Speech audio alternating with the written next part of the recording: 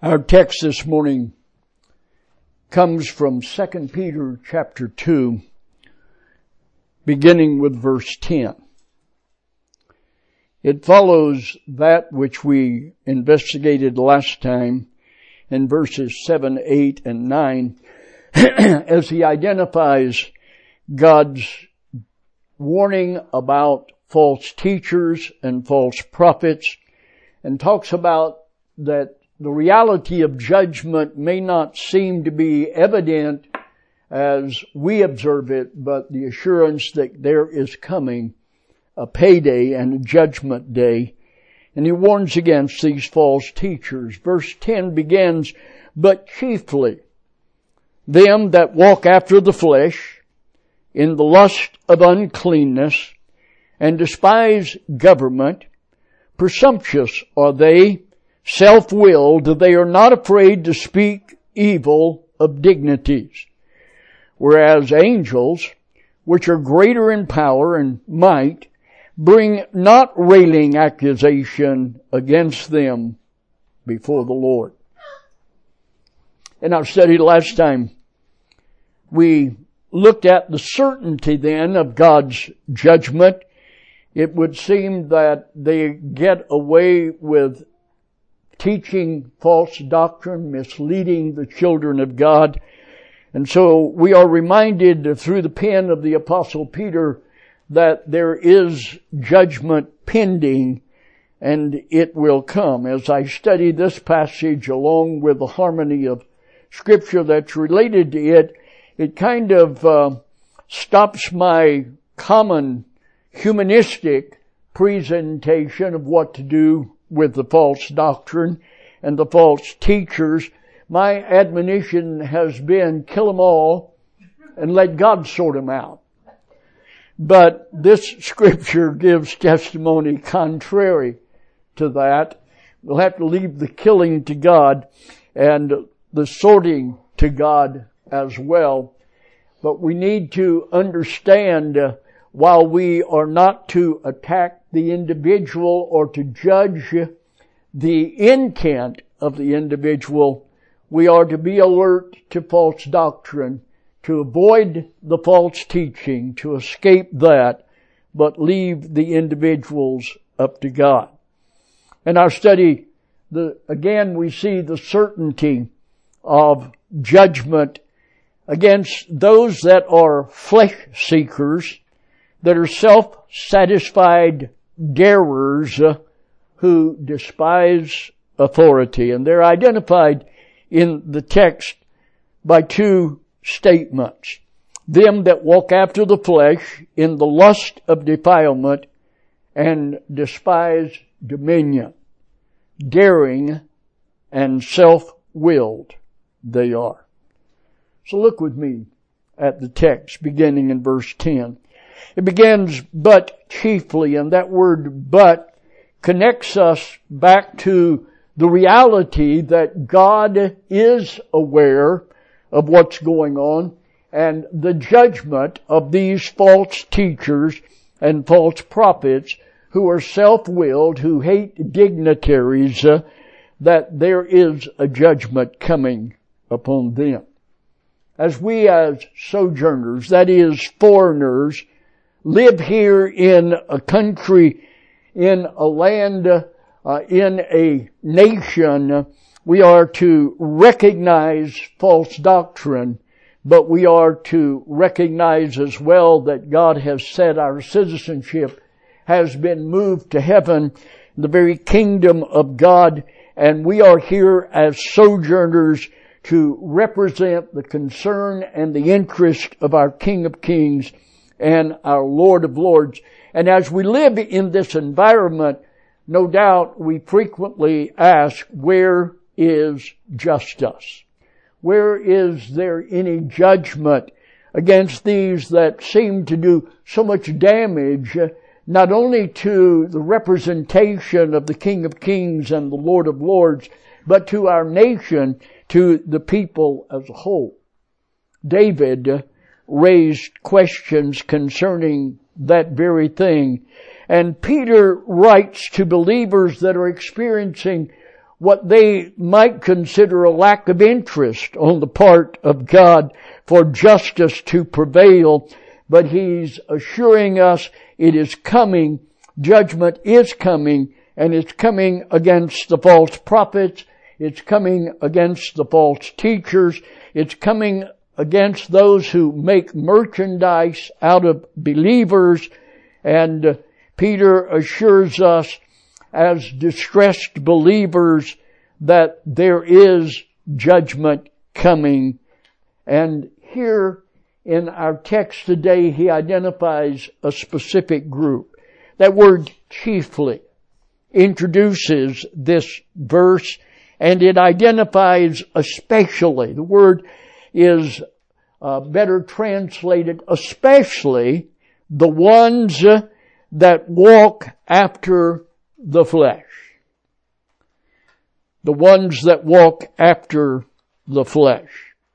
That word walk is translated in the original language word porumenos as constantly, making it a principle, continually making it a principle to participate in following along behind the back of the flesh.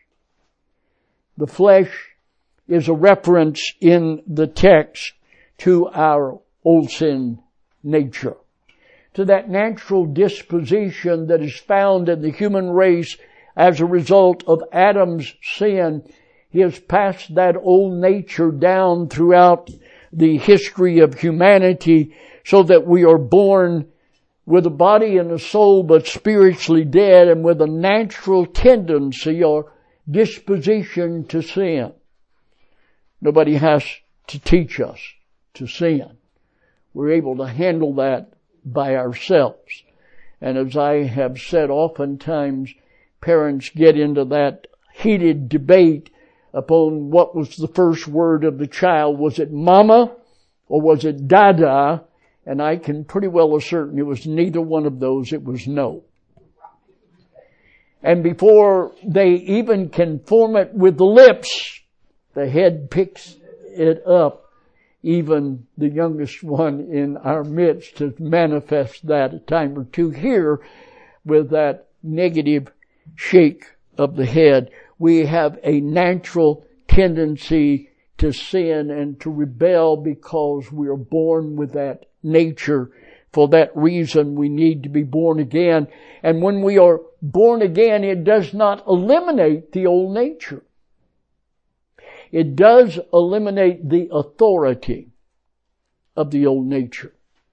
For before we are born of the Spirit of God, we are dominated by the old nature, but having received Jesus Christ as Savior and a Spirit, we become a Spirit being, and the Holy Spirit takes up residence in our lives. The authority of the old nature is gone. You may have observed His presence has not gone, but His authority. And while we did not have an out before, now as believers in Jesus Christ, we have the ability to resist the old nature when we use the biblical principles that are set forth for us in the Word of God. And so Peter addresses those. He says, especially the ones continually making it a principle to participate in following along behind the back of the flesh. The characteristics of the flesh, the old nature is in view here. That natural tendency on our part to sin. Now, I want to point out that in the text, it says, chiefly them that walk after the flesh, but the word "the" is not in the original language text. It has been added because it makes better English for us. But the reason Peter did not include it is because he was not just pointing a finger at the old sin nature, he was pointing a finger at the characteristics of the old sin nature. Anytime we have the absence of the article, the word the, before a noun, the emphasis is upon the characteristics or the quality. The Bible speaks of God, and then it speaks of the God. The Bible speaks of Christ, and it speaks of the Christ in various places. And where the article, where the word the is there, we're identifying God specifically, Christ specifically. But where the article is not there, we're identifying the characteristics of God. There's 7 attributes, you will recall, that form the very essence of God. And those are represented and manifest for us in the colors of the rainbow, as each one of those is symbolic of one of the 7 attributes or characteristics of God. The characteristics of Christ is under emphasis when the article is not used and just the word Christ is there. It emphasizes all of the characteristics: His virgin birth, His sinless life, His sacrificial death, His victorious resurrection, His glorious ascension, His present intercession, and His coming again. If the article is there, the emphasis is upon the person of Christ. But if the article is not there, the emphasis is upon the characteristics. Here we have the word sarkos, referring to the flesh. But it's not just identifying the flesh specifically. That article is not there. It's identifying the characteristics of the flesh. What are the characteristics of the flesh? Well, as we study the Word of God, we find that the old nature in its characteristics has a tendency in an area of strength that we produce human good. The old sin nature also has an area of weakness where it is most susceptible to temptation. It has a trend. It either has a tendency to do-goodism and self-righteousness from one's area of strength, or it has a trend toward lasciviousness and rebelliousness and independent acting against God in the area of our weakness. We don't get to choose which characteristics are dominant. It's passed on through the female. No, it's passed on through the male in the Bible. According to the Word of God, the old sin nature is passed on from generation to generation through our fathers. We have an area of lust.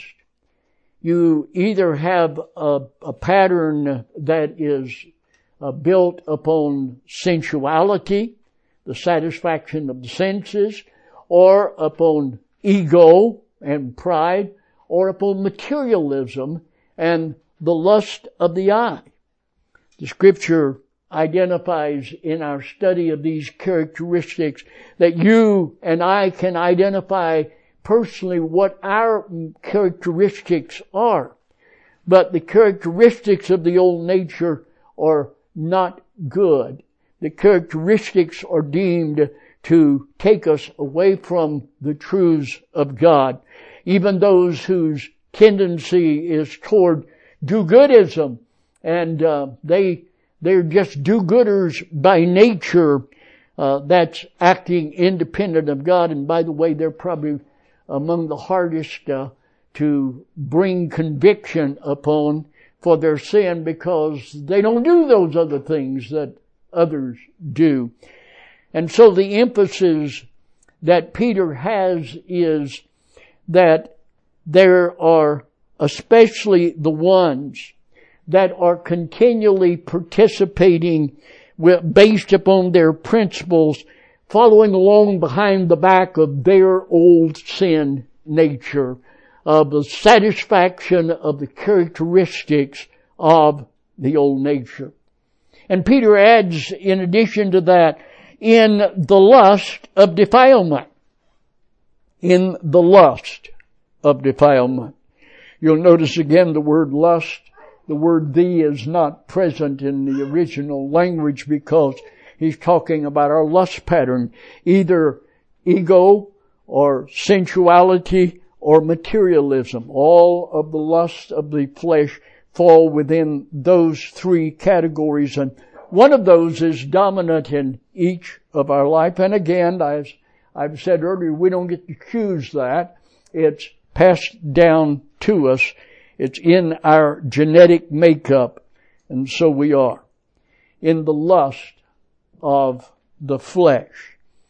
Notice Peter says, especially then, the ones continually making it a principle to participate in following along behind the back of the flesh with its characteristics in the sphere of their lust pattern of defilement. No matter whether it be immorality or self-righteousness, both act independent of God and are defiling to us. Peter identifies the certainty of judgment then upon those who make it a principle to go along following the characteristics of the old sin nature in the influence of their defiling lust. The lust of the flesh, the lust of the eyes, and the pride of life, the sensuality or the materialism or the pride. Now Peter moves from that to identify two characteristics of these individuals that provide for them to not be afraid of a blasphemy of dignities. It said they despise dominion and they are self-willed. Despise dominion. The word in the Greek text means they continually make it a principle to look down, literally to think down upon others. They elevate themselves in their own self-worth to be superior to others, and they think down then upon those that have a position of authority, those that are in dominion. The word that is translated dominion is a compound of two words. It's the word kurio, and then it is given to us in the genitive and the feminine gender. It's the feminine gender of the word Lord. Kurios is the word for Lord. Kurio is the feminine aspect for Lord. And it identifies the response then of those who have been granted positions of authority. God grants all of the authority that exists. That seems to create a problem with us from time to time when the powers that be are ordained of God, and we look at leaders like Hitler and others that do such devastating things. You're telling me, according to the Scripture, that they are ordained of God? And the answer is yes. But we need to understand how that plays out in the Word of God. Because God has a directive will, He has a permissive will, and He has an overruling will. God's directive will is given to us in the Word of God. It's the guidelines that are supplied to us as to what God has designed for us and how we are to live that out, the principles and the abilities that are provided by the Holy Spirit and by applying the Word of God to our life to live out our individual design. God has a directive will for your life and for mine, specific direction that we are to function in. But He also has a permissive will. The permissive will says, well, that's not really what I wanted for you, but I'll grant that. I will allow that.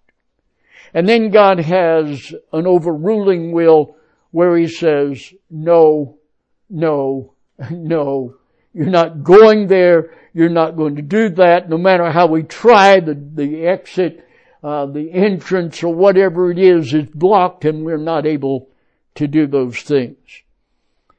The directive will of God is not listed with a thou shalt and a thou shalt not for every choice and every decision that we are to make. It would be wonderful if it were, but then we would not have any more excuse that we have now as we operate under His permissive will. We need to know the Word of God. We need to know its principles.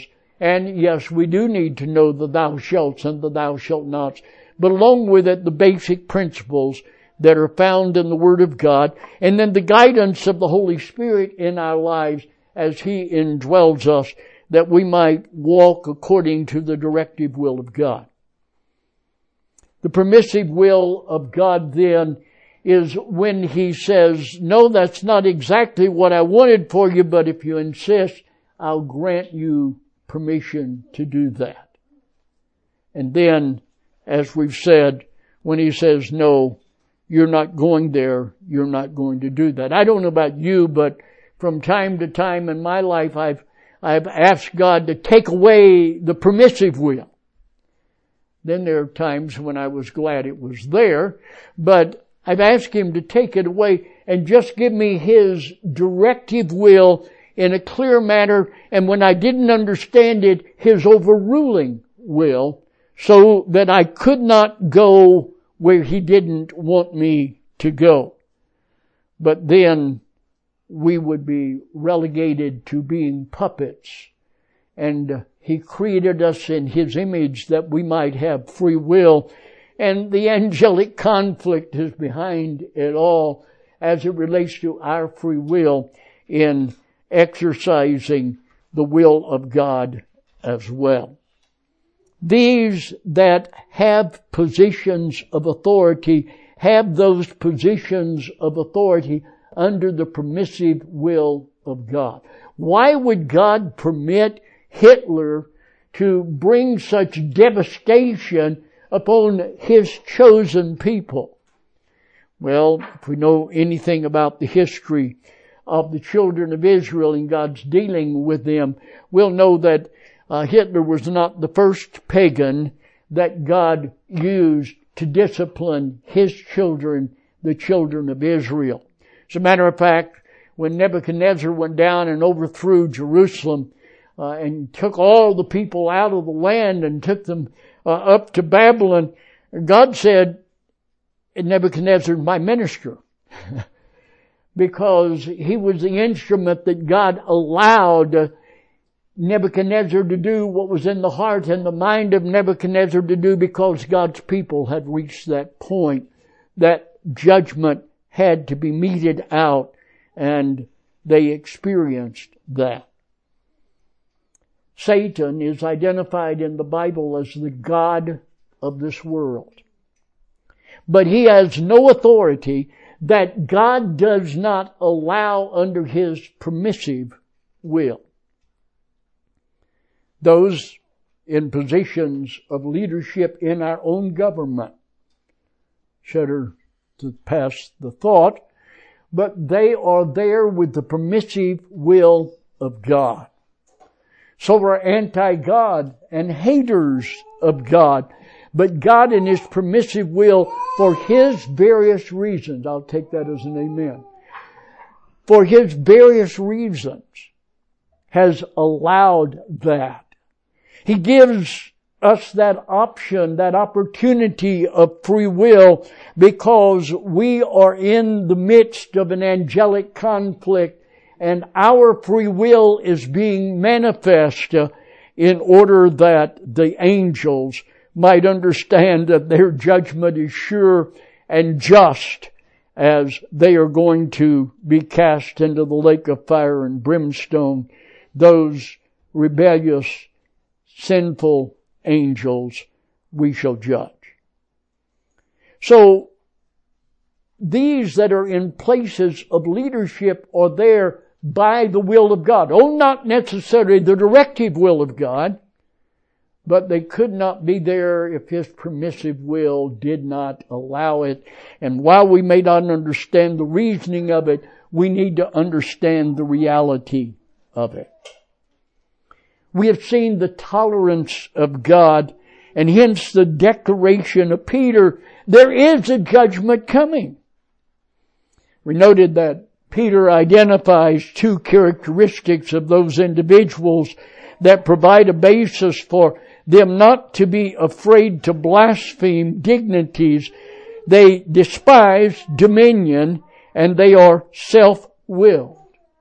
Despise dominion means they continually make it a principle to think down upon those who have been granted authority. But before we look at the next characteristic, self-willed, we have to deal with that word daring. They are identified as daring. That's correlated with despisers of dominion. The word tolemetai in the Greek means fearless, irreverent darers. As a matter of fact, we see that they dare to go where angels themselves fear to tread.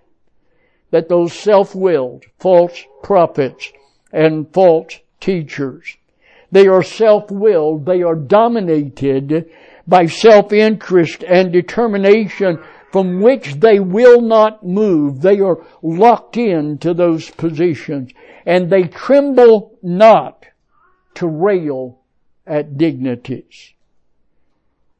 The word rail is translated from the word from which we bring it into English by our word blaspheming. Blaspheming is a good religious word, but it sometimes loses its impact, and we seek to understand all that it involves.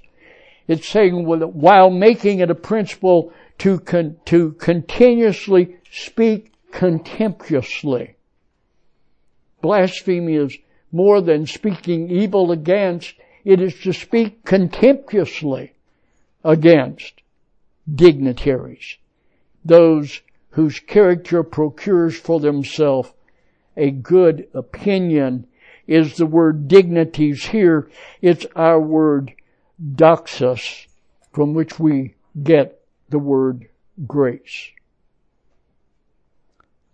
It's based, God's grace, charis, is based upon the character of godliness. When we manifest godliness in our life, we are putting the grace concept on display.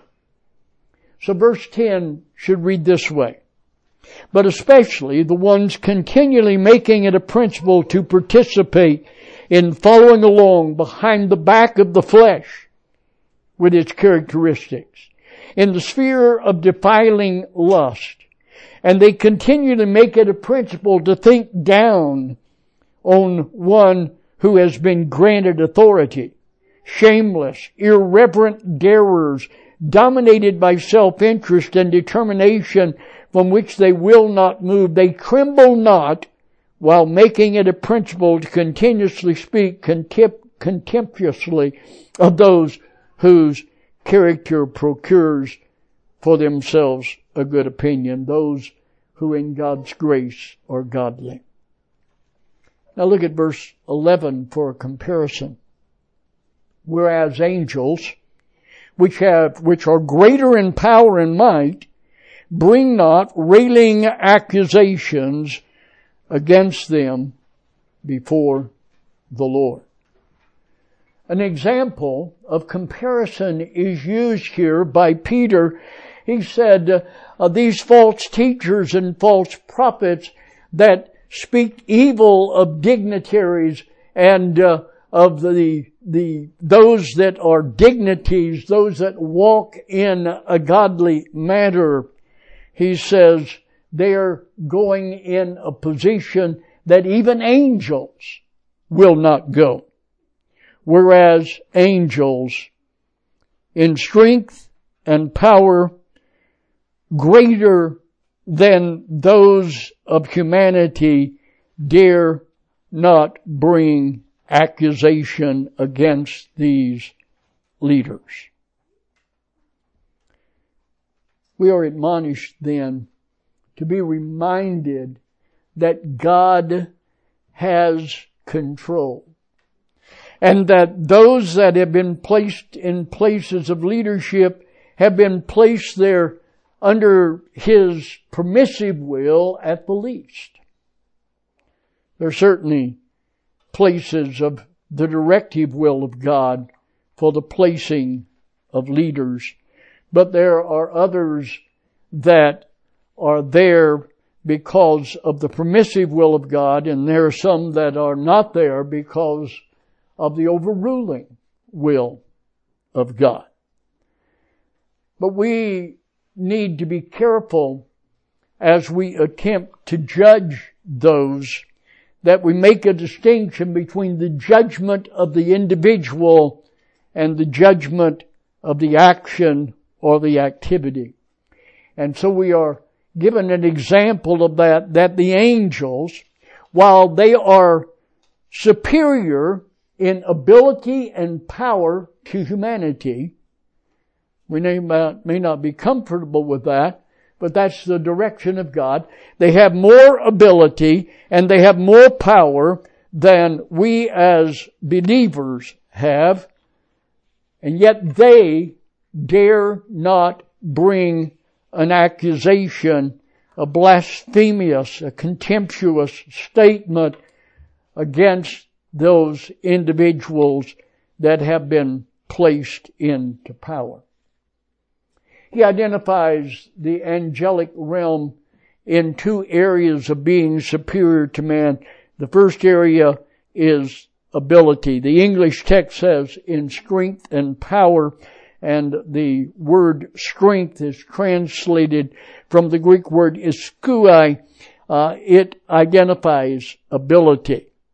It refers to the ability that an individual or a being might have. At salvation, the Holy Spirit indwells us in order to empower us to live the Christian life. And the Holy Spirit gives us abilities. At least one spiritual gift is given. One unique ability that is given to us at salvation. Frequently, as we have seen in our study of this epistle of Peter, frequently it's a combination of gifts that or abilities that enable us to operate. Well, apparently the angels have greater abilities than we do. And then the word power is translated from the Greek word dunamai, from which we get that more common word that we find throughout the New Testament as it talks about the power that is available in the lives of the believer. Dunamis is the word from which we get our English word dynamite. It simply means a natural inherent power. As a result of our faith in Jesus Christ, of our receiving Christ as Savior, we are endued with power, dunamis power from on high. When we allow the Holy Spirit the control of our life, that dunamis power, that Holy Spirit power is active in us. However, we are told by Peter that the angels have greater power than that which is available to us. It is greater. And yet, Peter says they dare not bring against them any judicial charge from the Lord. The fact that angels having greater ability and power than human beings is only, however, to the rapture, because at the rapture, we are changed in a moment, in the twinkling of an eye, to be like Christ. And while John said it does not yet appear what we shall be, when we shall see Him, we shall be as He is. And so we then will be superior to the angels. But the angels today are ministering spirits sent to minister to those that are going to be heirs of salvation. And while they have greater ability and greater power than we do now. That will change at the rapture of the church. Yet they do not make a railing accusation against those that are in places of authority. The literal reading is, they do not make a judicial charge against them. And they do not bring that charge from the Lord. A contemptuous charge, blasphemous judgment. This phrase is used of Michael the archangel in the epistle of Jude. You remember that one little short, one chapter epistle in Jude, where we are told that Michael the archangel and Satan got into a dispute over the body of Moses. Remember when Moses was disobedient to God and refused to speak to the rock to get water to usher out of it according to the command of God. He struck it with his rod as God had instructed him the first time at the beginning of that 40-year period. But now he told him to speak. But Moses got carried away and, "What, you rebels, must we fetch water from you out of this rock?" And he struck the rock. That rock was symbolic of Jesus to be smitten once. And so God said, because you disbelieved, Moses, you'll not go into the promised land, but I'll take you off somewhere and do you in and bury you, and then Joshua will lead the children of Israel in. So, according to the scripture, God took Moses away somewhere and then buried him. And we are told then in Jude that there's a battle between Michael the archangel and Satan over the body of Moses. Why is the body of Moses so important? Well, in our study of end times, we saw that Moses is coming back. Moses and Elijah are going to come during the last 3.5 years of the tribulation. So that body was guarded. Michael prevailed, but he had a battle. And in his dispute with Satan, he dared not bring a judgmental accusation against Satan. We're to leave the judgment of these false teachers and these false prophets to God. We can't kill them all, let God sort them out. We're going to have to go God's way with it. We are admonished then in verse 11, whereas angels continuously, as a matter of principle, being greater in comparative strength and inherent power, continue not to bring contemptuous, judgmental speech against them, the ones who've been granted this authority before the Lord.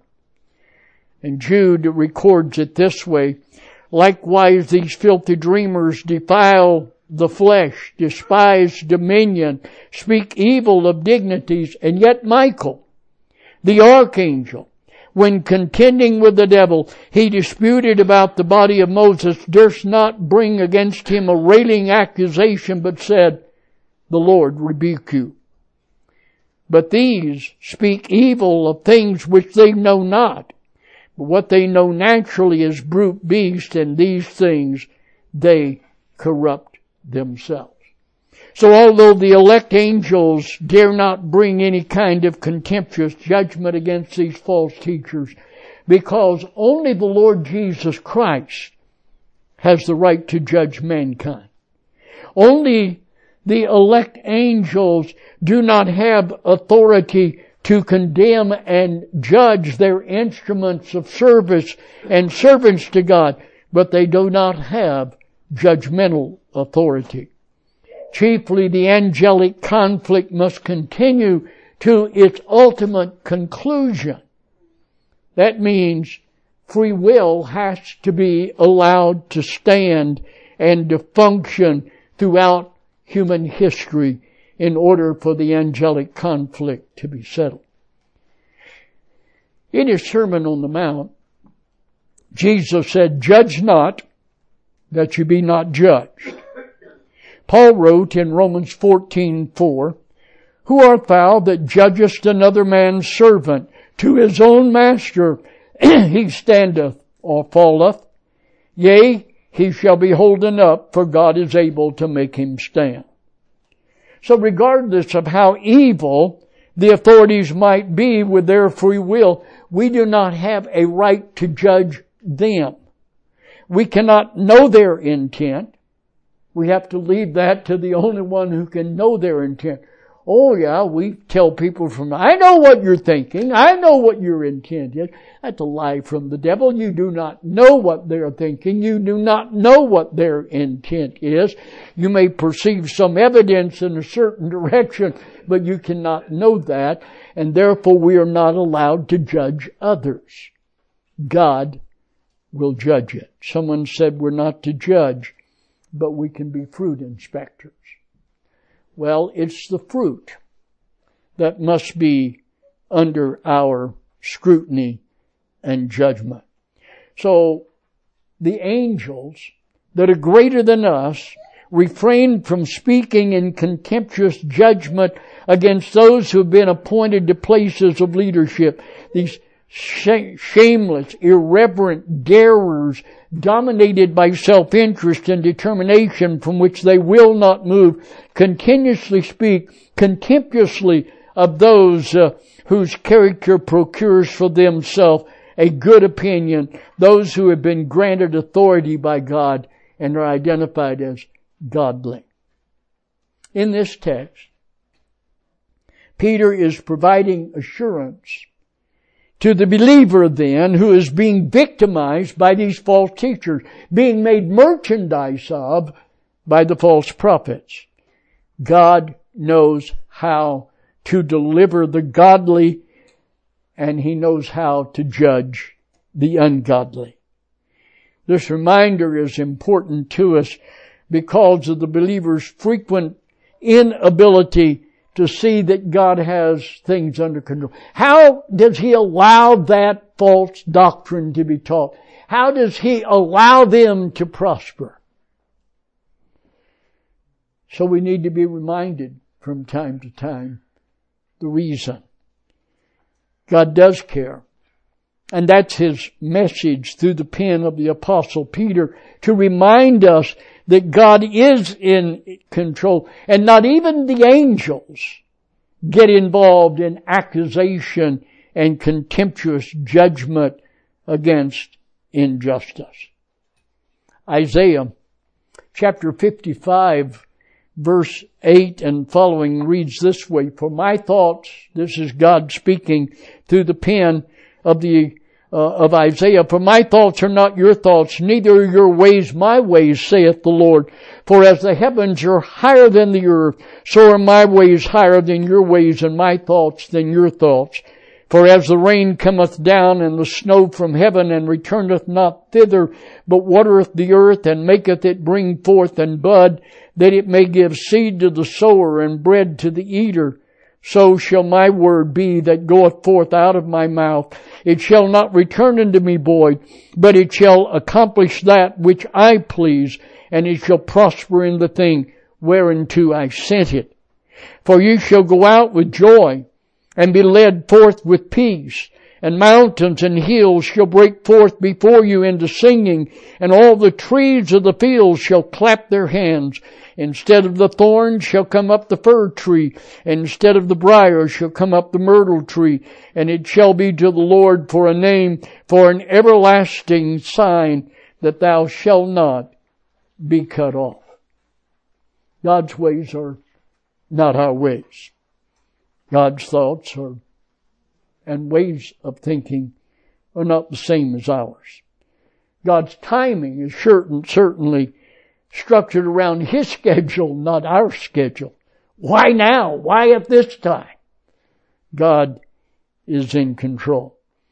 In the text in Isaiah, he said, you shall go forth out with joy and be led forth with peace, and the mountains and the hills shall break forth unto you in singing, and the trees of the field shall clap their hands. Instead of the thorns shall come up the fir tree, and instead of the briars shall come up the myrtle tree.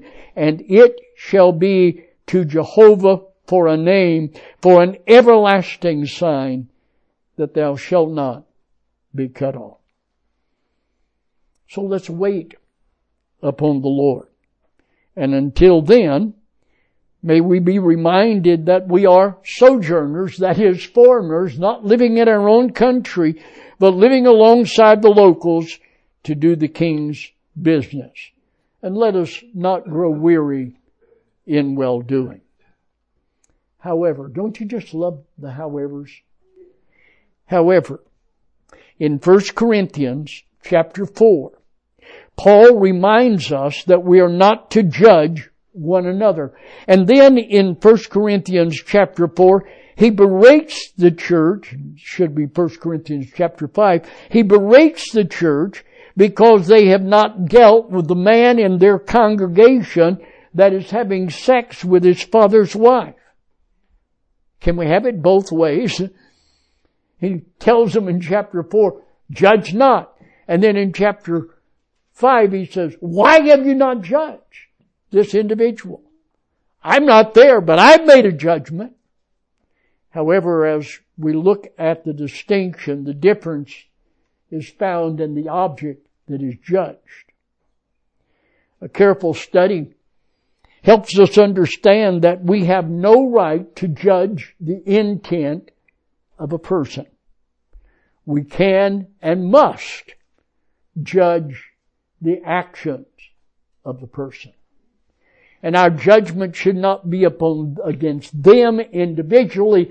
Our judgment is to be upon the falsity that they are teaching.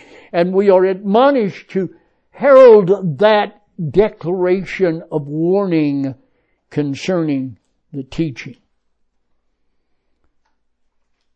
1 Corinthians chapter 4 is an interesting passage. It says, let a man so account of us as ministers of Christ and stewards of the mysteries of God. Moreover, it is required in stewards that a man be found faithful. But with me it is a very small thing that I should be judged of you, or of man's man's judgment. Yea, I judge not my own self, for I know nothing by myself. Yet I am hereby justified, but he that judgeth me is the Lord. Therefore judge nothing before the time until the Lord come, who shall bring to light the hidden things of darkness, and will make manifest the counsels of the heart. Then shall every man have praise of God. Judge the output. Condemn the falsity, but leave the individuals to God. Judgment is coming for these false teachers. They are identified as flesh seekers. They follow after their old sin nature. They despise authority. They are self-satisfied darers, going even where the angels dare to go. We are to evaluate the message by the Word of God, but we are to leave the judgment and the name-calling of the false teachers to God. Rats. He gets all the pleasure. We have not the capacity to understand their intent. Oh, I know, we think we do. Judge the output. Receive that which is profitable. Resist that which is not in harmony with the Word of God. And let God take care of the messenger.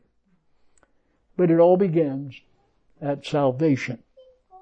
The Bible says, for all have sinned and come short of the glory of God. And the wages of sin is death, but the gift of God is eternal life through Jesus Christ our Lord.